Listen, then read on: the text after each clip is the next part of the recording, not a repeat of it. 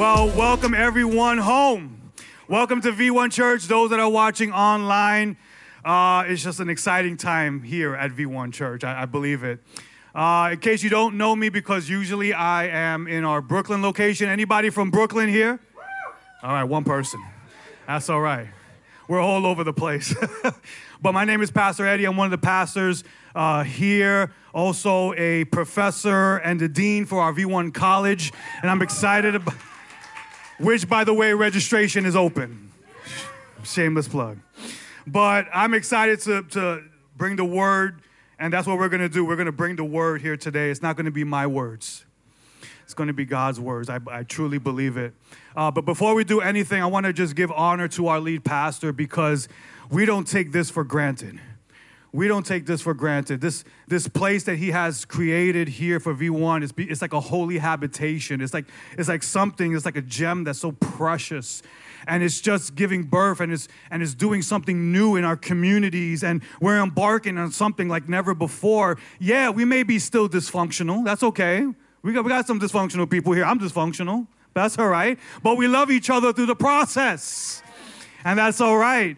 So thank you, Pastor Mike and Pastor Julie, for you saying yes to coming out here into where churches die, where church planting is almost non-existent. And I can say that because I was born and raised in New York, and I've seen it. So, but I'm so grateful for each and every one of you here today.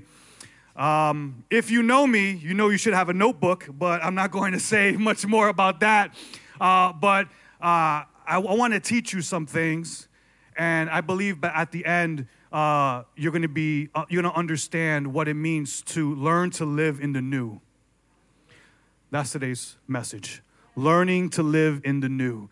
But before we do anything, I want to go back to the old. Is that okay? Can I do that? I want to just go back to the old, because there was an ancient practice of reading scripture that when it was read out loud, everyone stood up. And I want to go back to that time, because we have to be representations and models of this good work to God, because we have to reverence this word above all. And it seems that society and culture has forgotten that. But at V1 Church, we put this as the highest priority. So we're going to go back, because during the time of Ezra and during the time of Jesus, they stood up when the word was spoken. So can we all just stand up? And we're going to go back to the old. Is that okay? Can we do that? All right. And for those that are watching online, I can't tell, but I'm just going to have faith that you're standing. So if you can turn with me to Colossians chapter 3, we're going to be reading from verses 1 to 17. Colossians chapter 3, verses 1 to 17. And this is what the word of God says. If then you have been raised with Christ, seek the things that are above, where Christ is seated at the right hand of God. Set your minds on things that are above, not on things that are on the earth, for you have died and your life is hidden. Say hidden. With Christ in God. When Christ, who is your life, appears, then you will also appear with him in glory. Put to death. Say put to death. Therefore, what is earthly in you, sexual immorality, impurity, passion, evil desires, and covetousness, which is idolatry. On account of these, the wrath of God is coming. In these you too once walked when you were living in them, but now you must put them away. Say, put them away. Anger, wrath, malice, slander, and obscene talk from your mouth. Do not lie to one another. Hello. Seeing that you have put off the old self. Say the old self. With its practices, and you have put on the new self. Say new self. Which is being renewed in knowledge after the image of its creator. Here there is not Greek and Jew, circumcised and uncircumcised, barbarian and Scythian, slave free, but Christ is all and in all. Put on then as God's chosen ones, holy and beloved, compassionate hearts, kindness, humility, meekness, and patience, bearing with one another. And if one has a complaint against another, forgiving each other as the Lord has forgiven you. So you also must forgive. And above all these, put on, say put on. Put on love, which binds everything together in perfect harmony. And let the peace of Christ rule in your hearts, to which indeed you were called, in one body, and be thankful. Let the word of Christ dwell in you richly, teaching and admonishing one another in all wisdom, singing psalms and hymns and spiritual songs with thankfulness in your hearts to God. And whatever you do, in word or in deed, do everything in the name of the Lord Jesus, giving thanks to God the Father through him. Come on, let's give it up for God's word. You may be seated. I'm not going to make you stand the whole time. That's just for the scripture portion. But that's what they did in the old times. And I want you to understand this as we've read that you cannot learn to live in your new until you understand your old. You cannot learn to live in your new until you understand your old. So today what we're going to do is we are going to debunk the myth of the new. That's right, you heard me say it. We're going to debunk the myth of the new, because now we become so fixated on things of the new. Whenever you go into a Barnes & Nobles, if people still go into Barnes & Nobles, or you go into a bookstore, what's the first thing they buy? They buy a book that says, New Year, New Me. When you hear believers say, don't worry about it, you're going into a new season. You're going into a new season, believer. Don't worry about it. But what if I told you that your new season isn't new, but is just a better understanding of your old one? Because what you see as new is not new to God. God has a plan for you. God has a destiny for you. And in order for you to live in this new, we got to begin to understand our old. We need to understand our past. You need to understand where you've been. So what we're going to do is we're going to go through a history lesson. How many of you guys love history out there? All right, 2 people. That's all right.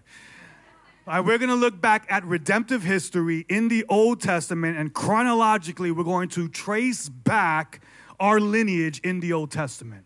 Okay?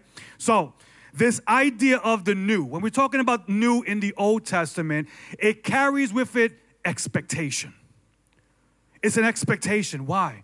Because when the prophets of old and Israel, they were always expecting God to do something. They were always expecting God. It happened right in the beginning in Genesis 3:15, when God spoke a new word of redemption that says that the seed of the woman will bruise the head of the serpent. That was an expectation of Christ coming. Isaiah 2:4 reminds us that there will be a time where nations will no longer war against nations. They expected that to happen. Isaiah 2:4, Isaiah also tells us that the lion will lay down with the lamb, an expectation. The Psalms express that we're going to sing a new song. The prophet Jeremiah tells us that God will make a new covenant with his people. Ezekiel 11:19 says that a new spirit I will give them. And even the prophet Joel says, I want to pour out my spirit on what? On all flesh. It was an expectation. And because of this expectation of what is new, we don't have to live according to our old names anymore. Isaiah 62:2. You're probably saying, Pastor Eddie, why are you giving me so much scripture? Because it's not me preaching here today. It's this right here. And I'm not going to apologize for this. Isaiah 62:2 says, and you shall be called by a new name that the mouth of the Lord will give you. You know, I believe that here today. Some of us, you're still carrying your old names of the past. You're still carrying those old names of shame. You're still carrying those old names of addiction. Names that your parents gave you and say, well, you're stupid. You're not going to amount to anything. But I believe today that those old names are going to be broken and those curses are going to be broken in Jesus' name. Because when you function in your old name, you live faithless in your new. When you function in your old name, you live faithless in your new because you carry that old name. So when people see you, they don't see something new. They just see something old because it doesn't look new to them. You can't come to God expecting when you haven't taken time to know where you've been. And some of us, these names are just hinging on us. You could see it. It's like a chain dangling around our neck. Old names of shame. Old names of anxiety. Old names of religiousness. Old names of tradition. Old names of suicide. Do I keep going? Old names of addiction. Old names of alcoholism. Old names, old names, old names. And God is saying, I'm giving you a new name that nobody can take away. It's a new name that's written in the book of life. But again, when we read Isaiah in chapter 43:19, he says, behold, I'm doing a new thing. Now it springs forth. And look what Isaiah says. He says, do you not perceive it? Don't you see it? Because sometimes it's hard for us to see it. We don't believe that God's coming through because it's not coming through the way that we expect it to come through. And our expectation is different than God's expectation. So it's a different alignment. And it says, I will make a way in the wilderness and rivers in the desert. I'm going to make the impossible possible. But sometimes as Christians, we want it so cookie cutter. And some kind of Christians, well, God, do it for me like this, A, B, C, and D. But God's saying, I'm going to give you A, but I'm going to skip to Z. And you're going to see what I could do. When we look at the word here, it's the Hebrew word hadash. You're going to learn some Hebrew today. Is that okay? It's the Hebrew word hadash, and it means fresh. It means this freshness that comes. And the prophets of the old, they anticipated this new covenant that was about to come, that God will establish his people. So that's the old. Now, when you look at Jeremiah 31, verses 31 to 32, this was another expectation. He says, behold, the days are coming, declares the Lord, when I will make a what? A new covenant with the house of Israel and the house of Judah. And it's not going to be like the covenant of old that I made with their fathers on the day when I looked them and I took them by the hand and to bring them out of the land of Egypt. Can I just say something here? That some of us, we're still holding on to daddy's hand when we got to start letting go. You see, we always look at the miracle that happened as they parted through the Red Sea as a great miracle. But none of that would have happened if they would have followed God faithfully. And sometimes we get so scared and we begin to have fear because it's like riding a bicycle. You ever ride a bicycle and maybe somebody's holding onto the back of your seat because you're learning for the very first time, right? And you're riding it and you keep looking back to say, hey, make sure you're with me. Don't let go. Don't let go. I'm nervous. I'm scared, right? And they're holding on. And then at that moment, they let go. You have no idea. That's where faith comes in right there. But you have no idea. And then as soon as you let go and you go and you fall and you look back and you say, God, where were you at those moments? Where were you? And then we begin to doubt. Some of us, we're still carrying that. We're still saying, God, I still need you. We're not exercising our faith to the level that we need to exercise it in. Let go and let God. And some of us, we say, well, Pastor, I need this. Pastor, I need help. I need you to do this for me. Right? I get the emails. I get the phone calls. I know. But I'm saying, how are you going to learn and experience all that God has for you if the pastor is still holding on to your seat? You got to trust the process. You just got to let go sometimes. And you say, I'm going to do it. If I fall, that's okay. I'm falling forward. I'm still getting up. That's all right. But you have to perceive it. That's what it was Isaiah. You have to perceive it. You have to come expecting that what God is going to do is reverse the order of things. He's turning your mourning into dancing. Come on, some of you haven't danced a long time. I saw you out there today. Some of you haven't danced. You're still doing the two-step when you should be doing a tango.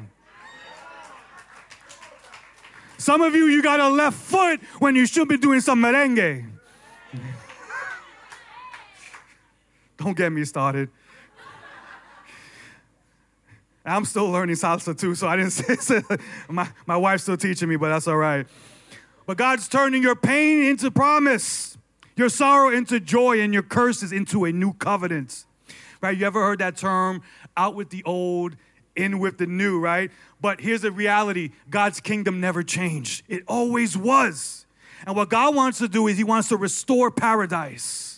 When you look at the very last chapter of Revelation chapter 22, it says God is going to restore Eden.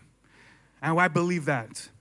So now that we looked at the New Testament, now the Old Testament, let's look at the New Testament now. Because now with the Old Testament, we looked at expectation. With the New Testament now, we're going to look at the experience. There was a Hartford University study that was actually conducted between 1916 and 1950, around there. And it was about 52,000 men that signed up for this. And what they did throughout those years, what they told the men, you have to exercise every single day. And you have to burn about 2,000 calories a day. Some of you are already saying, I can't do that. I love food too much.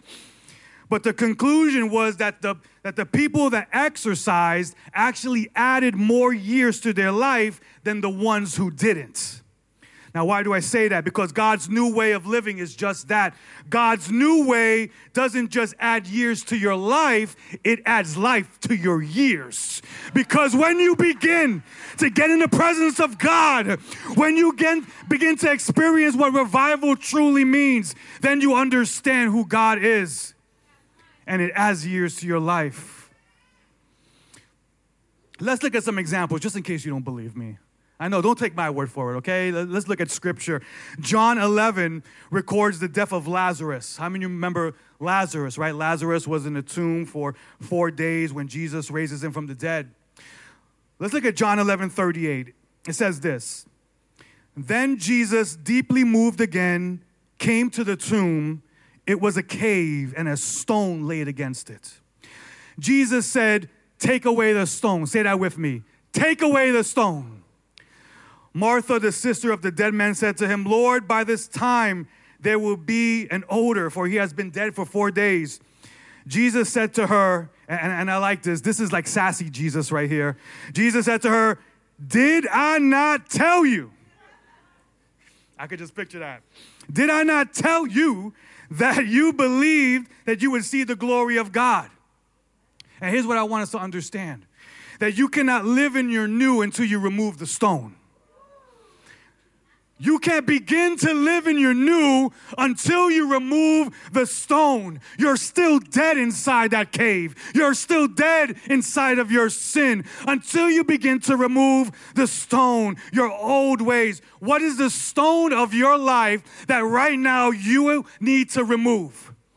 What is that thing that is causing a barrier and a blockade between you and you understanding the glory of His presence? What is that thing that is just become such a hindrance, like a thorn on your side, but you become so comfortable living with it instead of removing it? You know, the stone back in the Palestine era would have been approximately 1 to 2 pounds, 2 tons. That's how big. You needed multiple people to remove that stone. Now, I say that because sometimes it takes a long time. Deliverance doesn't happen like that. Sometimes it does, sometimes it doesn't. Sometimes you need other people to help you to push that stone. But you got to start getting in the process. You got to start naming that stone in your life. And you got to say, God, I need your help to remove this obstacle in my life so that I could see just the back part of your glory. In verse 40, Jesus has to remind Martha, did I not tell you? And this is this should be a challenge to our faith. Did I not tell you that I'm going to come through for you? One thing to be observant about here is that there would have been crowds that have been forming around this miracle because they always followed Jesus wherever he went. But it would be the disciples that perceived it. The crowd saw it, but it was the disciples that perceived it. And they saw it.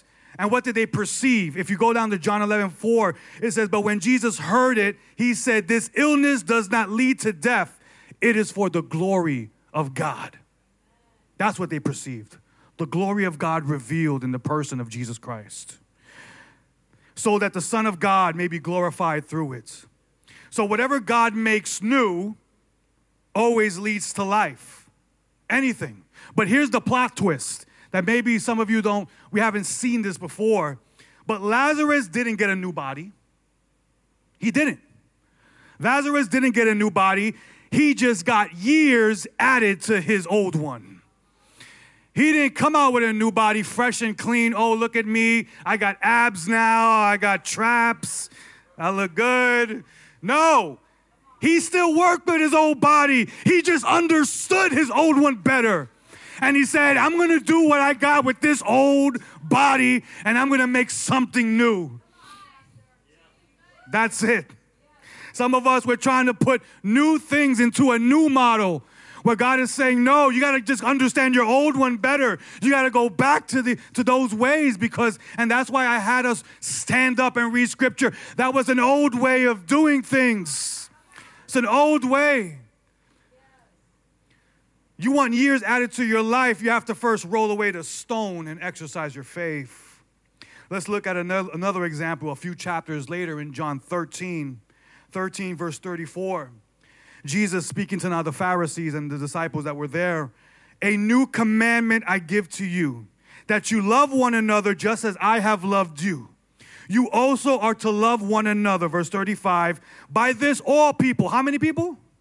All people will know that you are my disciples if you love one another. This is the only time in the Gospels where this word new is actually found.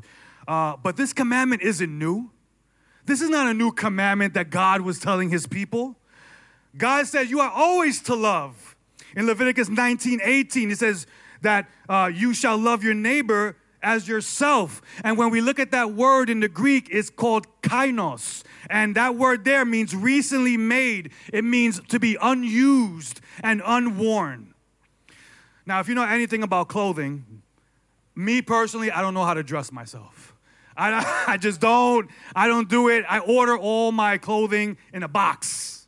It comes shipped in a box. I got my personal tailor. It's called Stitch Fix, guys. It's not a big deal. Yeah, I don't make that much. Then they come in the box and I open it up and it's just fresh. And it's like, oh man, this is one of the shirts that's fresh today. This is a fresh shirt. I wore it just for you so that you can see I'm a living example right now. I'm not ashamed. And when you ever look at shoes and you ever see the shoes, and what do they have if they're new? There's some kind of a paper that's inside of the shoes, right? That's when you know that those shoes are new because there's paper in there, right? The laces are done so perfectly, right? That you don't even want to touch the laces because you're like, man, this is too nice. This is too nice. But some of us as Christians, we're walking around paperless. Some of us were walking around and that paper has gone, that the freshness is not even there anymore, and people can't even distinguish you from the world and from Christ. You got to get that paper back into your shoe. Come on. Some of you got to get that paper back into your shoe because that's what you were created for. That's your spiritual identity. That's your lineage. That's your adoption. That's who you are. Now, that word new also describes wineskin.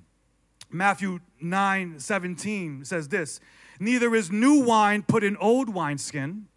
If it is, the skins burst and the wine is spilled and the skins are destroyed. But new wine is put into a fresh wineskin, and so both are preserved. You see, what's the purpose of this? When wine would go through what's called a fermentation process, it was how it was stored. It would produce a successful outcome. So when wine was put into these containers were made out of animal skins. And when Jesus here uses the word old, he's saying that it loses its stretch. It's not stretchable anymore. And sometimes as Christians, we become back going to our old self that God can't use us because we're not stretching our faith enough to reach that level. So stay with me here. if the new wine was put into these old wineskins, what would happen with the process of fermentation is that it would put pressure on it and then it would eventually burst. That's why you need new wine for new wineskins. So what is Jesus saying here? Jesus is saying that your Old Testament ways of doing things and your old practices cannot contain the newness of who I am. The old ways that you used to do things, all the rules and regulations, I'm coming with a new command. I'm coming with a new covenant. I'm coming with the freshness. I'm coming with some new kicks. I'm coming with something new that I'm going to bring to you. But some of us, we're trying to do the very opposite, where we're putting new wine into our old ways of living, our old ways of sinning. And God is saying it doesn't work like that. You're going to burst eventually. What's that bursting called? Deliverance. What's that bursting called? I don't know, vomiting on the floor, maybe, crying. They're ready. Our pastors are ready for y'all. Those online, get ready to go in the Zoom room. It's going down. But now I want to talk about revivals, because I believe that we and V1 Church is sparking a revival. But I want to tell you about revivals and about wells. That new wells of revival are just old wells that are dug up correctly. New wells of revival are just old wells that are dug up correctly. You know, back in the day when you find a well, you would have to dig and dig and dig. And sometimes when we're digging, we get frustrated. Sometimes when we're digging, obstacles come in our way, and then we get distracted from what God wants to do. And sometimes there are churches, they want revival, but they don't want to dig hard enough, or they don't have the right tools to dig and to find some fresh water. I don't know about you, but here at V1 Church, what have we been doing? Digging. You got to dig some more. Dig until it hurts. Dig until you're tired. Dig until you're frustrated. That's what revival looks like. When you dig and then you finally reach the point where you see some water. And what happens? You begin to get excited. There's life now. And all the things that we've been doing and all the things that we've been working here as a church together, we finally see some life happening. I want to tell you about a revival that maybe you're not aware of that happened here in New York City on Fulton Street. And it happened back in 1857. And it started with a man named Jeremiah Lanphier. And this guy was a businessman. He had a high-paying job at that time. And this man attended a church plant that was actually birthed in the Second Great Awakening by none other than Charles Finney. And you see, even right there, the spiritual environment was right. So now you have this guy coming to a church that was birthed out of a revival. And now Jeremiah, he ends up leaving his job and begins to pastor this church with no theological training and no ministry credentials. And just 3 months in this position, he started a noon prayer meeting. He started a noon prayer meeting and started to distribute these flyers. Doesn't that sound familiar, noon prayer, here at V1? If you've been with us long enough, you know that our lead pastor started a prayer movement live at lunch on noon. Oh, man. You guys got to get the correlation here. You got to get the spiritual significance here. I'm trying to take you somewhere. But at noontime, our lead pastor was there praying for people, seeing signs and miracles happen right on the live here. And then this man, as a result, begins this movement. And I want to read, this is actually one of the flyers that was actually, he used to distribute. Now, let me just tell you something. We can't distribute flyers like this anymore because people will not be excited about some of this language that's here. But let me just read to you the beginning part of it. It says, "How often shall I pray? As often as the language of prayer is in my heart. As often as I see my need of help. As often as I feel the power of temptation. As often as I am made sensible by any spiritual declination or feel the aggression of a worldly spirit. In prayer, we leave the business of time for that of eternity and intercourse with men for intercourse with God. And as a result, in 2 years of this, just him and 5 other people, this businessman revival, for 2 years now, they saw over 1 million converts come to the church in America. And it started by just a noon prayer.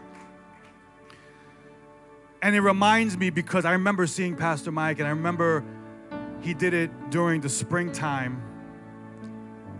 He did it during the winter too, which is crazy because to be out there in snow and all that, but he still did it. But I remember watching him doing this in the springtime.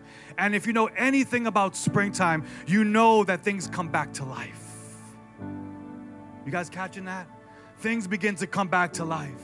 And he birthed it with prayer. And he birthed it with a need to say, I want to bring these things back to life. When you look at scripture, in the springtime, it said that kings went out to war.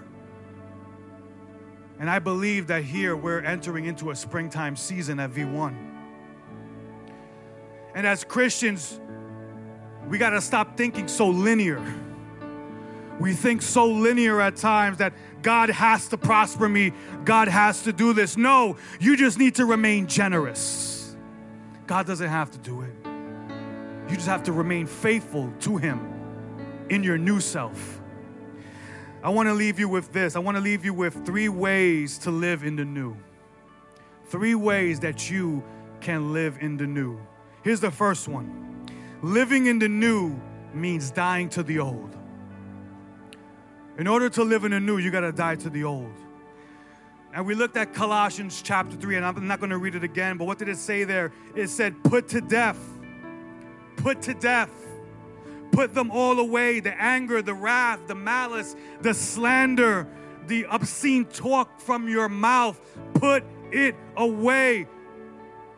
Put off the old self. Some of us are like the dog that returns to his vomit. And we go back to our old selves. And it says a dog that returns to a vomit is a fool who repeats his folly. So you got to die to some things. What is that thing here today? And maybe you that are watching online, what is that thing that is causing you not to live again? Here's the second thing. Living in the new means putting some things on. Now that you killed some things, you got to put it on now. In verse 12, it says, put on then kindness, humility, meekness, patience. But it also says this, put on love. If you don't have love, you're just making a whole bunch of noise. And recently there was a video that I watched about the co-founder of a South African Satanist movement. And I watched it, maybe some of you have seen that video. And this is the co-founder of a satanic movement in South Africa, leading hundreds and hundreds and thousands of people. And he had this vision and he had this dream. And in this vision and a dream, he saw somebody just hugging him. That's all it was. And he said that that hug felt like love like never before. It was a love that was put on him that he never felt before, that he tried to find in other means. And he felt that so much that he began to weep and cry. And this co-founder of this satanic movement gave his life to Christ and is now living. And he's telling all of his brothers that are in this movement to say, hey, this is not real love. This is not real love that you're following, because the love that God gives never fails. That's the love of the Father. And some of you, maybe you've been hurt by your natural fathers. You've been hurt by your mothers. You've been hurt by those closest to you. I'm here to remind you, put on love. Put on the Father's love. And here's the last thing. Living in the new means walking with an attitude of thanks. And in verse 16, we read, everything is done with thankfulness in your heart to God. And whatever you do in word or in deed, you always give thanks. Always. Sometimes it's hard as Christians to give thanks. There was a prominent theologian that was named Dietrich Bonhoeffer, and he was arrested by the Nazi regime, but he loved God so much as a pastor, and he would do these radical things, kind of like what we're doing right now. And he was literally about to be put to death. And during that time, he actually converted all the soldiers in the Nazi camp. And he actually had Bible studies in the Nazi camp. And he knew that he was going to die. But he said this. He says, "It is only with gratitude that life becomes rich." It is only with gratitude that life becomes rich. I'm thankful, even in my state right now, even in my prison cell, even where I am, I'm still giving God thanks. I don't know about what tomorrow's going to hold, but I know who holds tomorrow. And I believe in this word so much.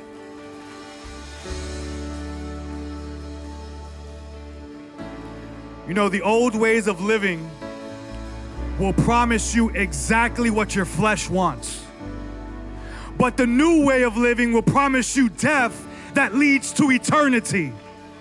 The old ways of living says that you cannot live anywhere. You can live anywhere you want. Like Burger King, you can have it your way. It doesn't matter. Live anywhere you want. But the new ways of living says that you are to live in the holiness through the hardship. The old ways of living raised you in the confusion of your identity. But the new ways of living raised you in Christ and gave you a new name. See, you cannot learn to live in your new until you understand your old. But here's the thing, church. Once you understand your old and where you've been, you know where you're going. You know where you're going. Can you stand with me here today? Because I believe a lot of old names are going to be broken off here today. I believe there are some here, and maybe those that are watching online, that you've been carrying an old name for way too long. And God wants to free you from that old name. God wants to deliver you and set you free from that old name. You don't have to carry the shame of your past anymore. You don't have to carry the addiction into the next season of your life. You came here with an old name today. You're going to leave out here with a new one.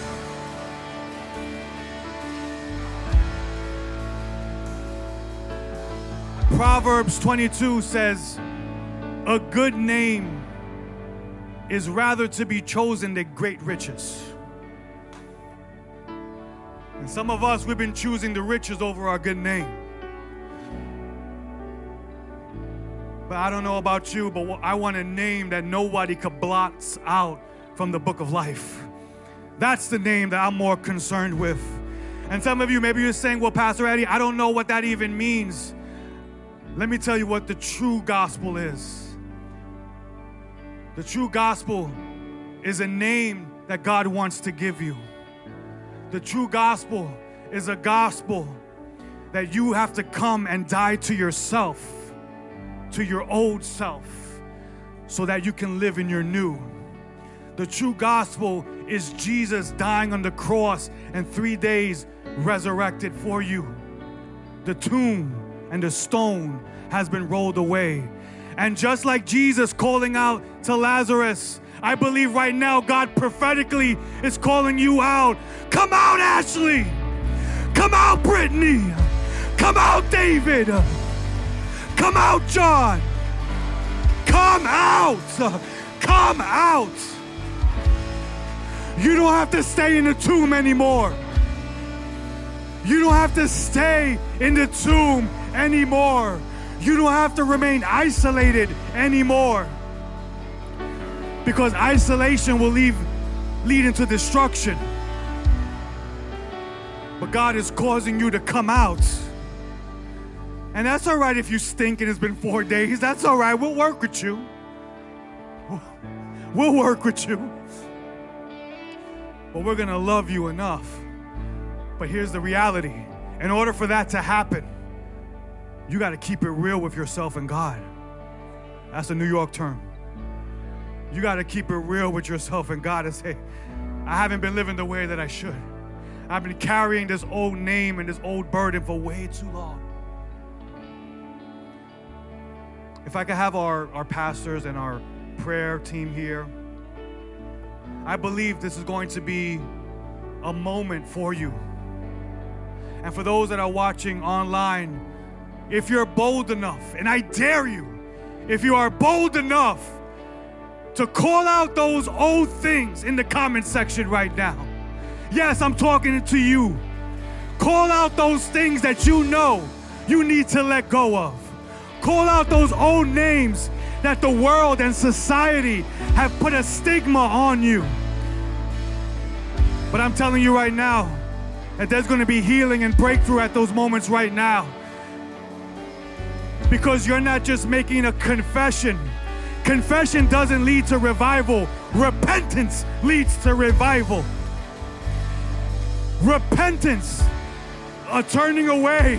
And God wants to revive those things in your life like never before. Dry bones, come alive.